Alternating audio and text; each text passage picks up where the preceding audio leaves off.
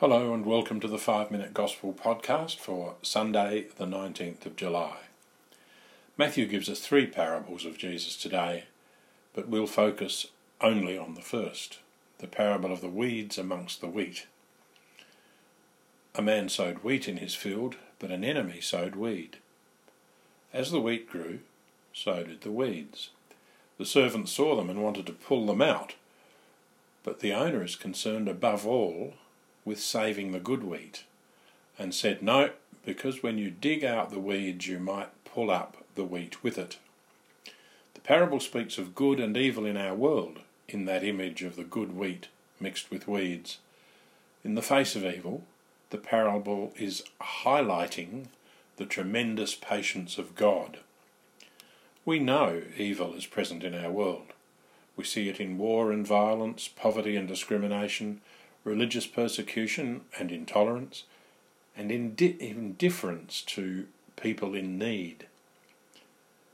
But we also see a lot of goodness in people rejecting racism and prejudice, in the selfless service of health workers in the current pandemic, in people feeding the homeless and welcoming refugees, and in worldwide concern for people like those in Hong Kong suffering injustice. God does not rush in to weed out the evil from our world. Instead, God is patient and gives people time to change. In his earthly life, Jesus not only told parables about the patience of God, he lived it. Think of Judas. Jesus could see what Judas was going to do. "One of you will betray me," he said. But Jesus didn't abandon Judas. Jesus was patient. He even allowed Judas to be at the Last Supper. Right to the end, Jesus was patient with Judas and was giving him time to change. Think of Peter. He denied Jesus 3 times. Jesus didn't respond with anger or even disappointment.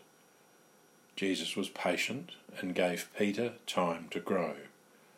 Eventually, Jesus asked him 3 times, "Do you love me?" And Peter said, "Yes, Lord, you know I love you." Think too of Thomas.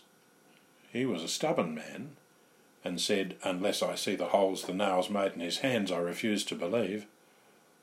Jesus remained patient with him and eventually gave Thomas exactly what he asked for, and Thomas believed. Sometimes people who look like weeds at first, given time and patience, can become good wheat. The history of the church is full of people who started out as weeds, but who grew to become good wheat, great saints. God allows us time to change. God is very patient with us. Like Judas, Peter and Thomas, there's a mixture of wheat and weeds, good and bad, in each of our lives, and indeed in the lives of everyone we will ever meet.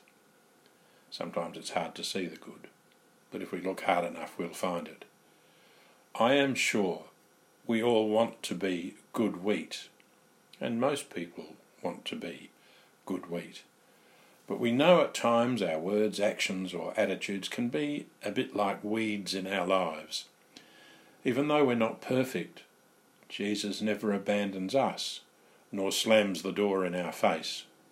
Instead, Jesus is patient, quietly waiting, giving us time to change and grow. Jesus has given us the sacraments to help us to change and grow, and one of them is the weed killer, the sacrament of confession. In confession we can experience God's patience in a unique way. As we experience that patience of God, however, we're challenged to realise that we must share that same patience with others. Each time we pray the Lord's Prayer, we accept that challenge. We say, "Forgive us our trespasses, as we forgive those who trespass against us." God is patient and forgiving with us. We must be patient and forgiving with others. We might pray today, "Thank you, Lord, for being patient with me even though there are weeds in my life. Help me to always want to be good wheat and avoid the weeds. Help me to share your great patience with everyone I meet. God bless you all.